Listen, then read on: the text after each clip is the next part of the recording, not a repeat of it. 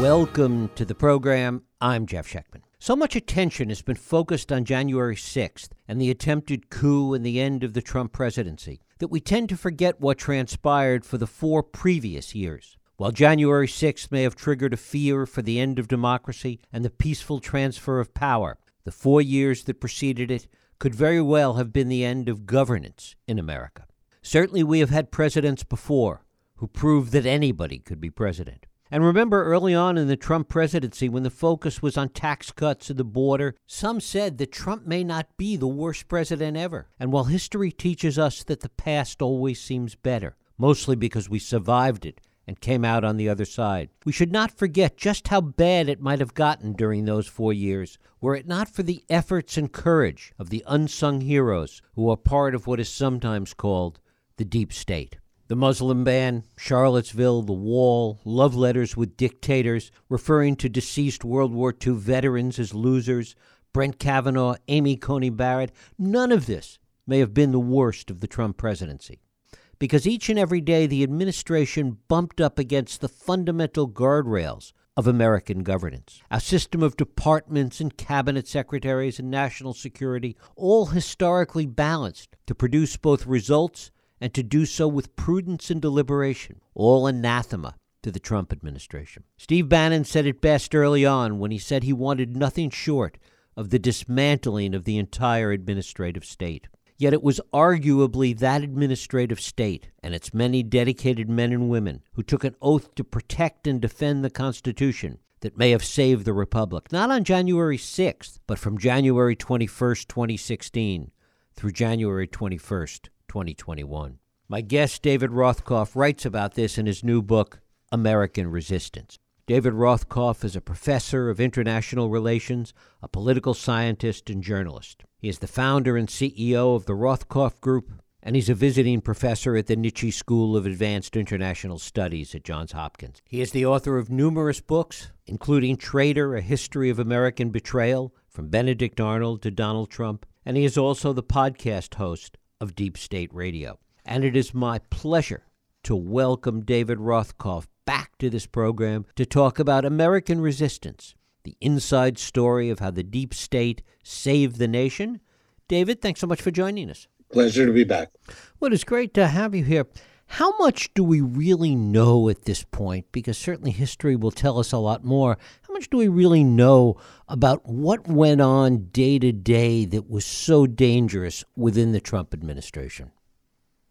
Well, I think the surprising thing is that, somebody counted, there have been perhaps 1,200 books already written about the Trump administration. And we are accustomed to a kind of fire hose of revelations on a regular basis about shocking behaviors and practices within the administration. And yet there's always something new. I interviewed 100 people for this book and heard a lot of things that surprised me, some things that I hadn't heard before. But I came away with the sense that we're just scratching the surface, that the closer you look at Donald Trump, how he behaved, the people around him, his family, his agenda, the way he conducted the presidency, the more we will find out things that shock us, and the more we will find out things that were demonstrably dangerous to our institutions, to the standing of the country, to the well-being of its people, and to democracy. And yet part of the reason that he was able to get away with some of this was not only because he was Donald Trump and did the things that he did, but also because there was a general and fundamental distrust of government in this country that has been going on for a long time, not in the sense even that our founders had a distrust of government, but really what has been going on since the 80s in the sense that somehow government was the enemy. Talk about that. Well, you're right that people are always distrustful of government. They're always distrustful of institutional power that can impose its will on them. But having said that, my sense is that the big lie of Donald Trump was made possible by the big lie of Ronald Reagan. And the big lie of Ronald Reagan was, as you say, that government is the enemy. And there was a reason for that big lie. There's always a reason behind these lies or conspiracy theories. And in the case of Reagan's big lie, it was that if you make government the enemy, then you can start cutting away at major programs of the government. You might say you are doing this because you want to enhance people's liberty or reduce bureaucracy. But the real reason they're doing it is that if you reduce the cost of government, you reduce taxes. And the people who've really been the sponsors of this effort on the far right have been extremely wealthy people who care about their level of taxation and their freedom to conduct predatory business practices above all else. And so let's get rid of government, let's lower taxes, let's get rid of regulation, let us do more free of government oversight. We don't want to have to deal with, health standards or other kinds of concerns. But there are other downsides to this Reagan big lie, and one of them is that if you discredit the government, as Donald Trump has subsequently made a centerpiece of his own presidency, what you do is you make it easier to discredit the things the government says. You make the big lie possible. You say, well, government is untrustworthy, and so its conclusions about elections are untrustworthy.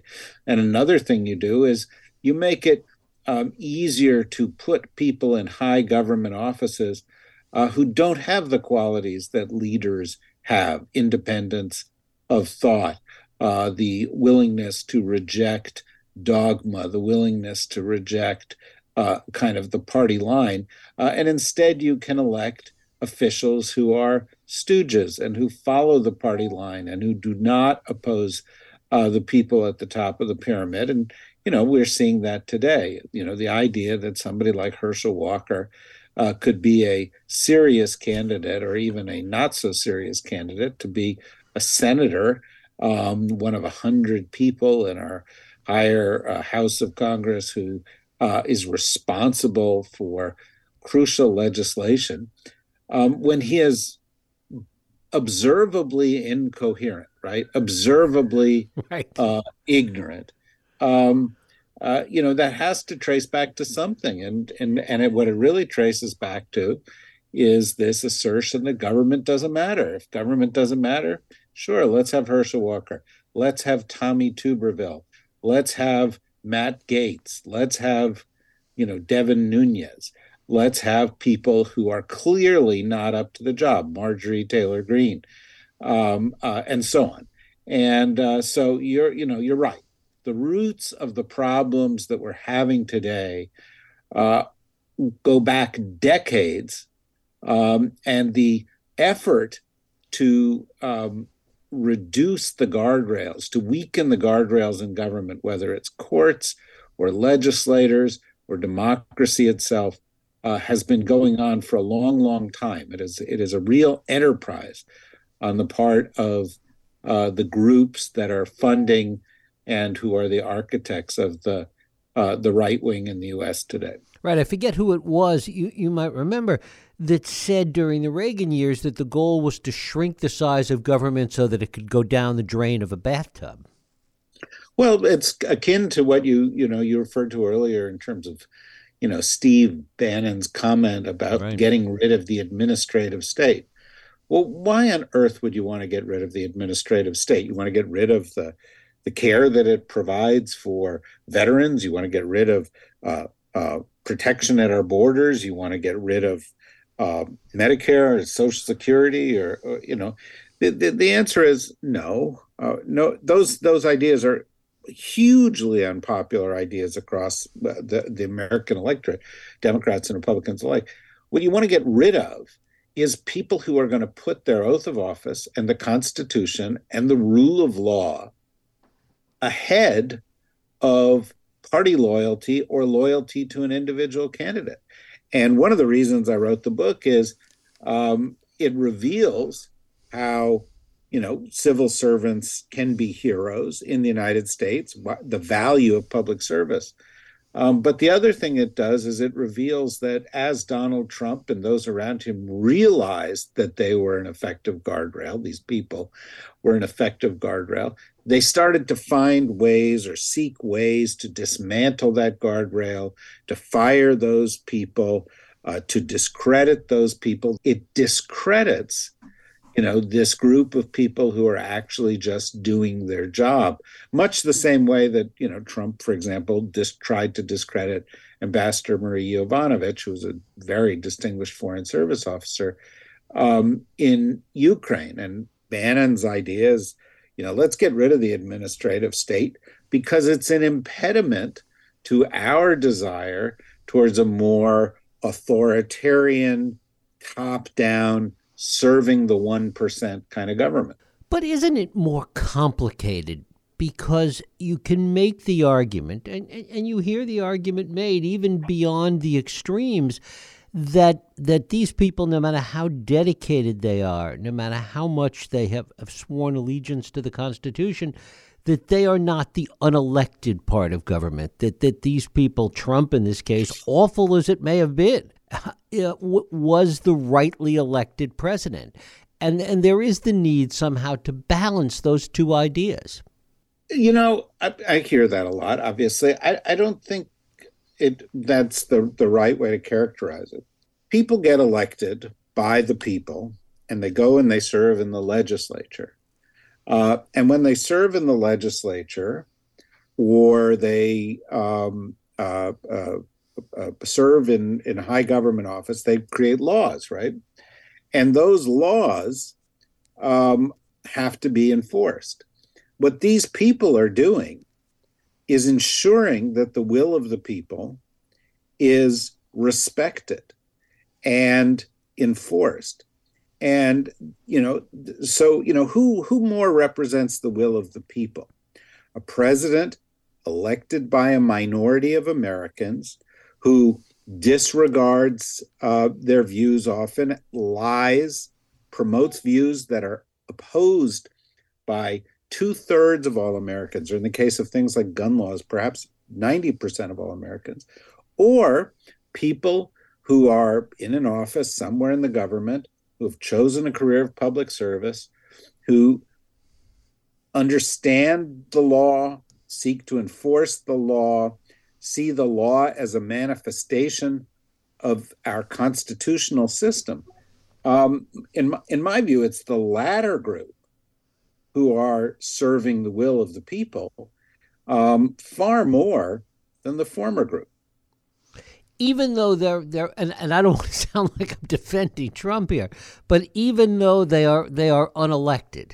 Yes, because some of the will of the people is translated into law. The country's been around for 240 years. There's a big body of law, like the Constitution of the United States, which was ratified by the states. Is that less of a relevant guide to the will of the people than the views of Donald Trump? Well, of course not. Sometimes we take the will of the people and we translate it into the written word. It gets ratified, it gets institutionalized. Why? Because we want it to guide this generation and future generations, because we have a system where we place the rule of law above the rule of any individual human being, because we, in fact, recognize that if you superempower individuals, it is dangerous, whether those individuals are kings or elected demagogues. And so, that's why there are checks and balances in our government. It's why we pass ethics laws. It's why we pass laws about how government should conduct itself. And those laws don't stop being the will of the people with each ensuing election. They remain the will of the people, and these people are serving that will. I want to come back to what we talked about earlier in terms of this multi-decade process, enterprise, as you called it, that has been really conducted against the administrative state.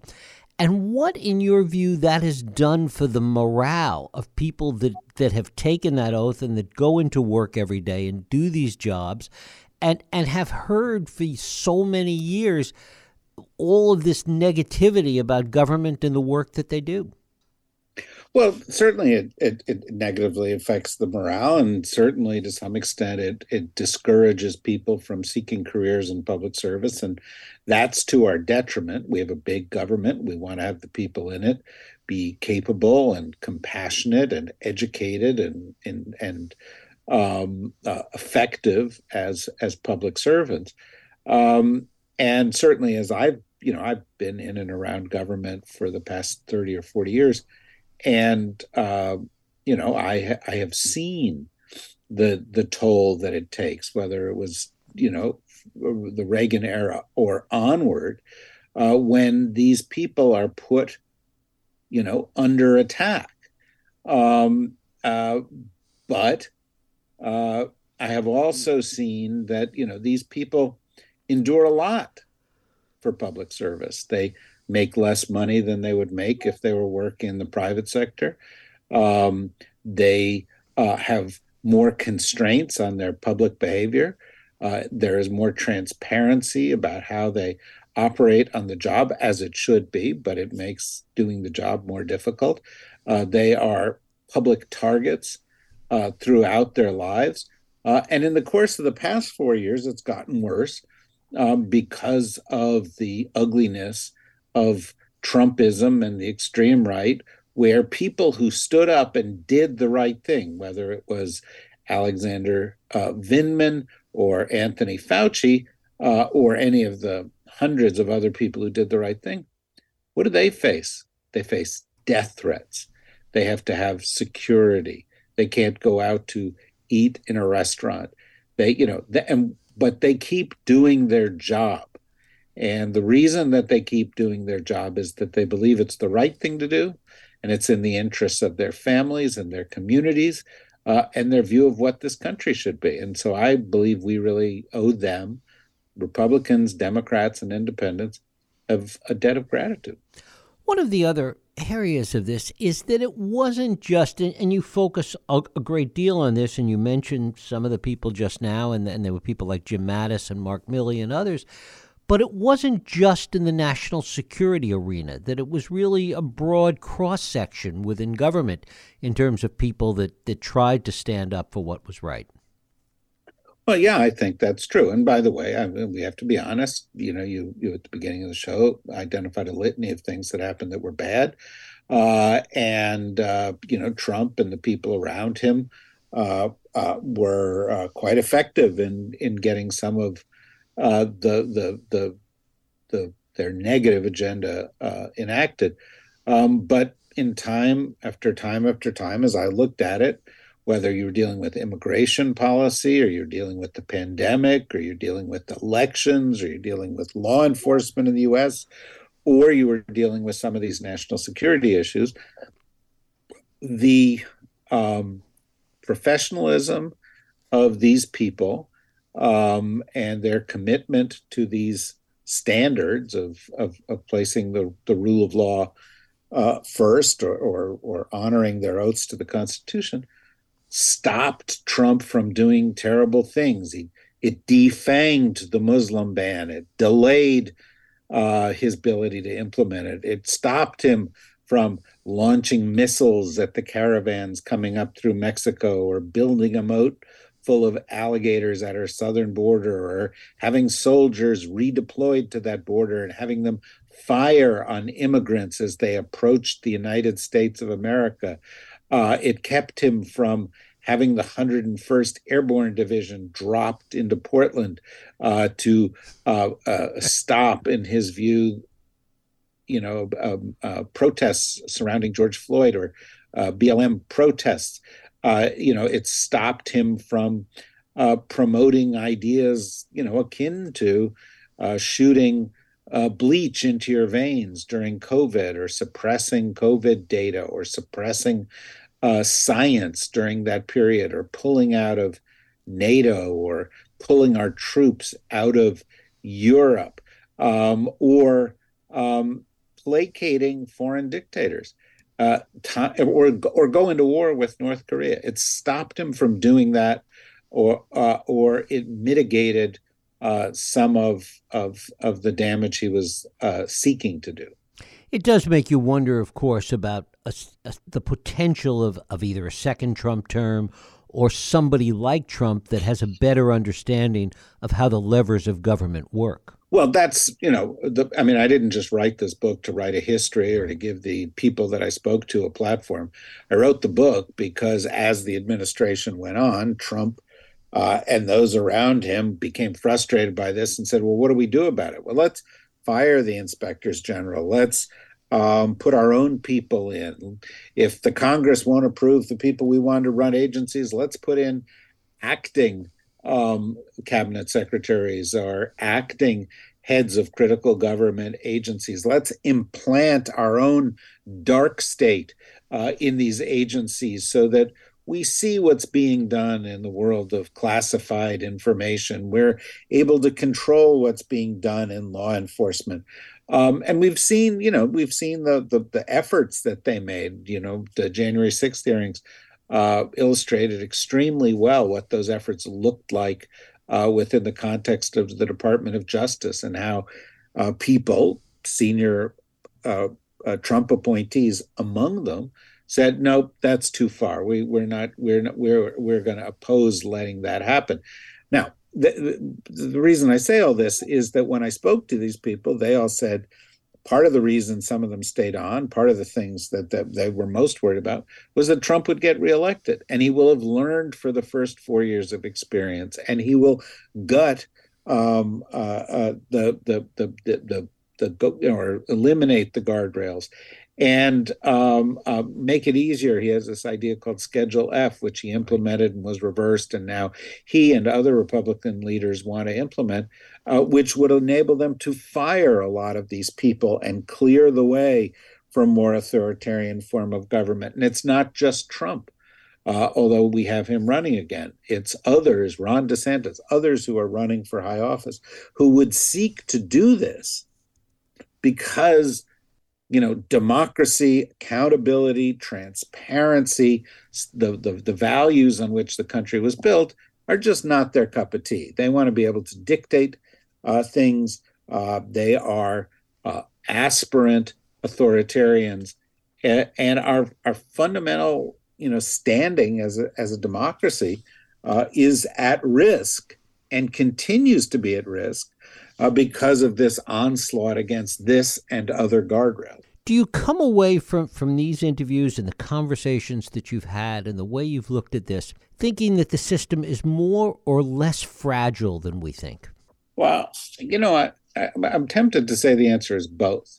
And the reason is that, we see in all of these stories resilience, the effectiveness of institutions, the effectiveness of our system of laws. Donald Trump was, after all, impeached, which made him stop withholding funds from Ukraine, and he was, after all, stopped from some of his most extreme plans with regard to stealing the election, even by people who, I don't sort of consider high quality public servants like Bill Barr, but who, other people who sort of drew the line someplace. And so that's resilience. That's positive. On the other hand,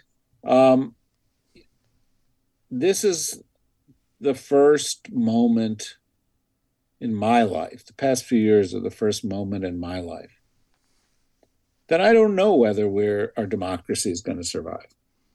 I don't, if Trump gets reelected or DeSantis gets elected or GOP MAGA candidates take control of the House and the Senate in 2024, if they're able to have their way, then the courts will no longer be a guardrail.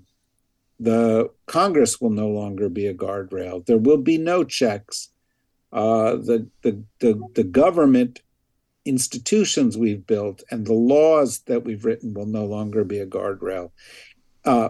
people will be stripped of their voting rights. They will be stripped of fundamental freedoms. This is not, hyperbole. We're seeing it happen. We saw it happen with the Dobbs decision. We saw it happen with Citizens United. We saw it happen with Shelby County, which started to, dissolve the key components of the Voting Rights Act. And so, we could lose it. We could make a wrong term in 2024 or 2026 or 2030 and the democracy that we thought was our inheritance from prior generations, that we were entitled to, that was inviolable, could disappear. So it's all on a knife's edge right now.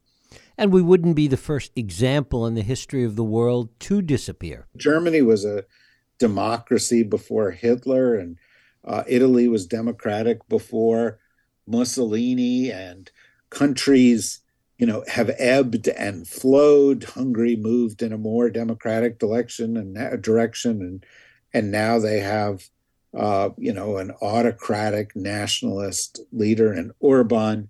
Jair Bolsonaro or Duterte in the Philippines or Modi in India are all people who have sought or who continue to seek to weaken the democracies that brought them into power.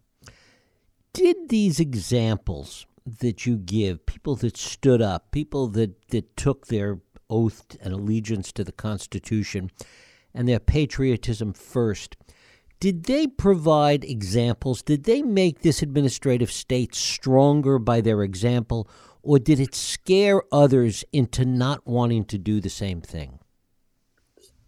I think it was more the former than the latter. As we went through the two impeachment hearings, as we watched some of these people behave, I think it became clear that sometimes it's essential to speak truth to power. Sometimes it's essential to be willing to sacrifice your career for other people. Many of them lost their jobs, whether it's Masha Yovanovitch or Alexander Vindman or the woman at the Defense Department who, blew the whistle or urged the president to deploy the funds to Ukraine that the Congress had already approved, or some of these inspector generals. But I do think they serve as an inspiration, and you only have to look to, Tony Fauci making his last public press conference after 4 decades of service.